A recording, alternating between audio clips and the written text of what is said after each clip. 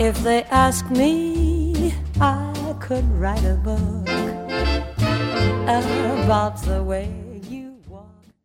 And we are back. There are two people in studio who never cease to please when they're in studio. Megan, Zinn, you have a guest that I just always listen to. Yes. My guest is Ilan Stavans, who is, I know, a regular visitor to the studio. Did she just call you irregular? A regular. That would be rude. I don't know him well enough to go there. Ilan Stavans is the publisher of Restless Books and the Louis C. Bring Professor of Humanities and Latin American and Latino Culture at Amherst College. And his books include On Borrowed Words, Spanglish, Dictionary Days, The Disappearance, and A Critic's Journey, among others. And given his career, we could probably talk about a huge range of topics. But today we're going to focus on Restless Books, which I mentioned before, which Ilan co-founded and which has a new retail outlet in Amherst. So Ilan, welcome. So tell us about the development of Restless Books. It's a pleasure to be here again in the show and with you, yes, Megan. Restless Books started 11 years ago as a response to the lack of translations into English of works of literature, fiction, nonfiction, poetry, theater, memoirs from other languages. Other languages translate many more books into their ecosystem than English does, astonishingly, given that English is the lingua franca in the world. And modestly and modically, we wanted to make a difference, to change the diet even a little bit of English language readers. And it's been a wonderful journey since then. It started in Brooklyn, and now we have a storefront and office here in Amherst as well. Yeah, and who were your co-founders? Who started with? I co-founded it with a Belgian philanthropist and book lover, Annette Hostin, who put the seed money for the book. Okay, wonderful. What does the name come from, Restless Books? It comes from the desire not to conceive of reading as a relaxed and forgetful endeavor, but just the opposite. I think reading is a restless act, an act of defiance, an act of a partnership with the present time. And I love to think of readers who are getting uncomfortable with books. Yeah, I love that. It's the opposite of curl up with a book. Yes. And I'm speaking with Ilan Stavans, and we're talking about Restless Books, his publishing house and new bookstore. I'm sorry, Megan. That seemed to resonate for you, and I'm still working on it. Yes. What does that mean, you being uncomfortable as a reader? I don't quite challenged, understand. Yeah? I think that when a book is good, a book doesn't leave you alone. It gets you by the throat. It pushes you. When a book is good, it makes you think, even if you disagree with a book. When a book is good, it pushes you to imagine an alternative reality. And I think that books that are good are not always the ones that we think are marvelous from the very beginning. We undergo a transformation as we read them. We start in one place and end in another place. And the best books, in my view, are a journey as a reader where you discover aspects, ideas, emotions in yourself that you didn't know you could experience. Yeah. And they challenge you. And if they make you uncomfortable, that can be a good thing.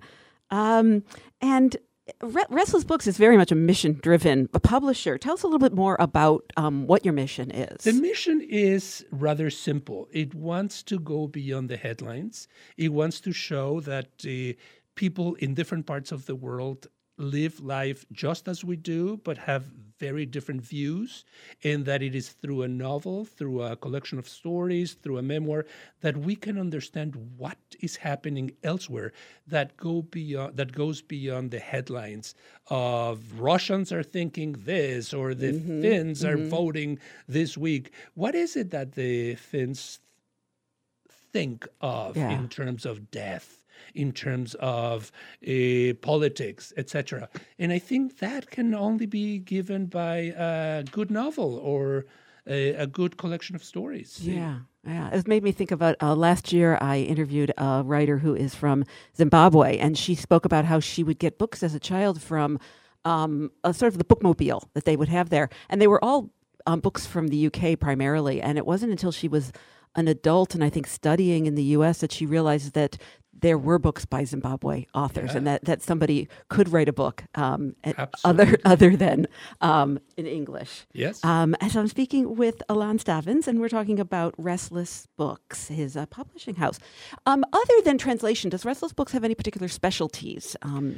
Translations is the major aspect that we have, but the specialty, if we can call it that way, is immigrant writing. We publish books by immigrant writers from all over the world, and immigration understood broadly. We live at a time when people are forced to move from one place to another dramatically because of climate change, because of politics, because of family issues. We have an annual $10,000 Restless Books Immigrant Writing Prize to the best manuscript. 1 year is fiction, 1 year is nonfiction that comes in English. And the goal of Restless is to allow for immigrant writers to explore their journeys from one language to another, from one habitat to the next. I think that it's crucial to go beyond what we often hear about the U.S.-Mexican border, critical and always in crisis zone. We are all immigrants. We all descend from immigrants in countries like this. Immigrants have been defining how we see the world and will define it for the long term. And I just love the fact that through writing, an immigrant can really tell you their story in unique ways. But Professor Stavans, you define for us what makes a good book. But we all have our idea of what makes a book well written, but when it's a translation, how do you determine what's well written? Oh, I adore that question. You know, translations are the backbone of who we are when we're trying to think beyond our regional borders. Even though English is the lingua franca of the world, there are thousands of languages, literally thousands of languages, and people communicate in different ways in all those many languages. Translating a book from one language to another requires a second author, a translator. I'm calling that individual a second author because it's not a passive role, it's a creative role, and that person, the translator, has to make the book come alive in a new language, has to sacrifice loyalty for creativity in order to make this story that somebody else is telling accessible, available, endearing, open to the rest of us. And you can kill a book as a publisher when you give it to the wrong translator. I bet. You have to create a marriage between the translator and the author so that they understand each other. Marriages are not always happy, but they are always dynamic.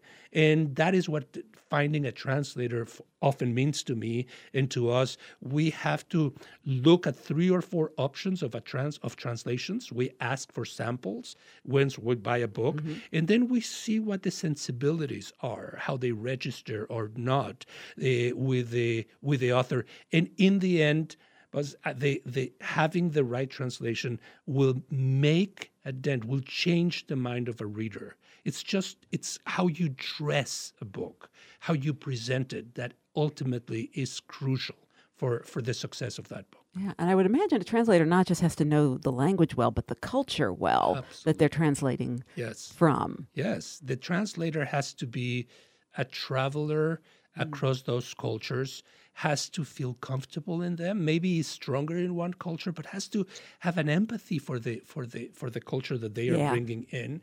Has to be attuned with the language of the place where the book is coming from, but particularly with the freshness and crispness of the language in English. Yeah, and it has to be able to find corners of our different languages in English, jargons and slang and how we say certain things in order to hit the right notes all the time. A single bad note, a single bad moment from the translator can really ruin a book. But the translator also has to absorb the message that is has to resonate for that translator. Absolutely, yeah. And I have a friend no longer around, but who once told me that he was a translator.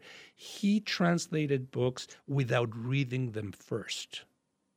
Interesting. He said he wanted to keep the freshness, the sense of surprise in that the reader will eventually have by translating them, reading them as he was translating them. I see what you mean. Yeah. And not having studied them and analyzed them and kind of turned them into a scholarly endeavor. And he translated 100 Years of Solitude into English. Gabriel Garcia Marquez once said that the translation was better than the original. Wow. That is beautiful. Well, we're going to take a break, and we'll be back with Professor Ilan Stavans of Restless Books. Pleasure. More Talk the Talk with Bill Newman and Buzz Eisenberg coming up right here on WHMP. You're listening to Talk the Talk with Bill Newman and Buzz Eisenberg, WHMP. Here on our Writer's Block segment with Megan Zinn, we are speaking with Professor Ilan Stavans of Amherst College, the co-founder and publisher of Restless Books, which has opened its new bookstore in Amherst quite recently. I'd like to continue the conversation about translation because I appreciate the importance of Restless Books bringing to an English-speaking American audience books that we would not otherwise read. And I have two questions for you, Professor, in that regard. One is, how do you let the wider world know that these books now are here so that they can get the attention and the notoriety that they deserve? Well, let me start there. I have a second question, but what's the business model? How does this work? Mm-hmm. The idea, Bill, is that the moment we acquire a book, we are already visualizing who the first audience for that book ought to be. I think of it as an onion. You look at the center where you will find supporters of that book. If that book deals with slavery or with domestic violence or with immigration of a particular kind, you look to create interest in the communities that are related to that topic. We published a book by a Filipino author, and the first thing we did is create events in the Filipino community in LA, in Seattle, in Houston. After that, you build concentric circles of other groups that might be interested in that book, because ultimately you don't want to publish only for one reader or for one book. You want to publish for a general audience. But if you go to a general audience from the beginning, your message will be lost. You have to find supporters in the different communities. Each book is meant to arrive on the lap and in front of the eyes of a particular readership. If you think of too universal a group, your book will get lost. Mm-hmm. You have to pitch it in the right way. And that is something that small publishers, non-independent, nonprofit, I think can do very well, even better than the corporate publishers. We don't have the amount of money for marketing and publicity that Penguin or HarperCollins or Farrar, Straus and Giroux has, but we have the heart, the passion, the commitment to find those groups and to let a kind of grassroots campaign for the book to find its own readers. Eventually, I think, Bill, that a book is the book is the one that finds its readers and not the readers the book. The book will emanate some kind of force to attract people depending on the topic, depending on the ideas that it suggests. And it's always extraordinarily rewarding to see how unsuspected, untapped readerships find a book and feel very happy about it. That is one of the greatest rewards of publishing for me. It's publicity as an art form as well. Yes. I love that. Bill, did you have another question? I did. I'd like to go back to something Megan was asking you about, which was translation. Mm-hmm. And it seems to me that the more beautifully written a book is, the more poetic it is, the more difficult it is to translate from one language to another. And I'm wondering whether you have found that in your work, Professor Ilan Stavans, for that to be true. Absolutely true. A book, a poem, a short story, a novel that is gorgeous and that you feel that the world that was created so that this novel could just arrive in front of you is at first sight almost impossible to imagine in another language. But that is if you are handcuffing the translator, telling that translator that the beauty of the original has to be identical to the beauty of the translation. What instead needs to be done is to allow the translator to create another type of beauty, the beauty that she or he can generate from the impact that the book will have on them. Robert Frost said that poetry is what gets lost in translation, but he failed to say that poetry can also be found in translation in different ways, in new ways, because the translator is an artist as much as the original author is. I believe that if you're going to support immigration, we need also to support translation, because when immigrants arrive, they come as translators of another culture, as translators of another sensibility, and we have to pay attention at how they speak, how they dream, how they interact, and find the beauty in that. There is no beauty in thinking that only our language can generate something gorgeous. Every language does. It's a matter of figuring out how that can be moved from one language to the next.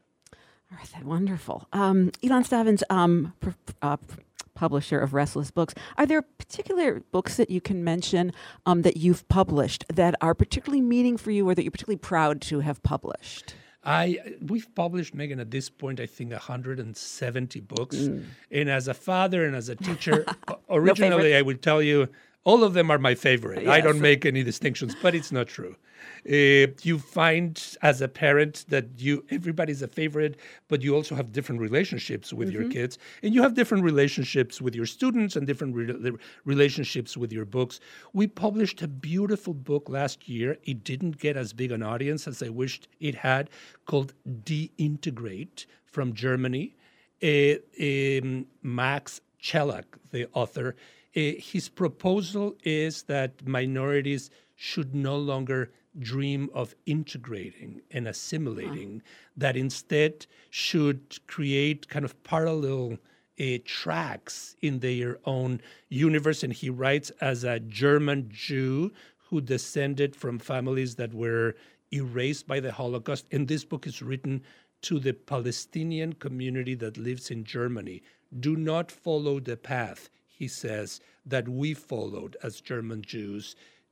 Be reluctant to fully assimilate.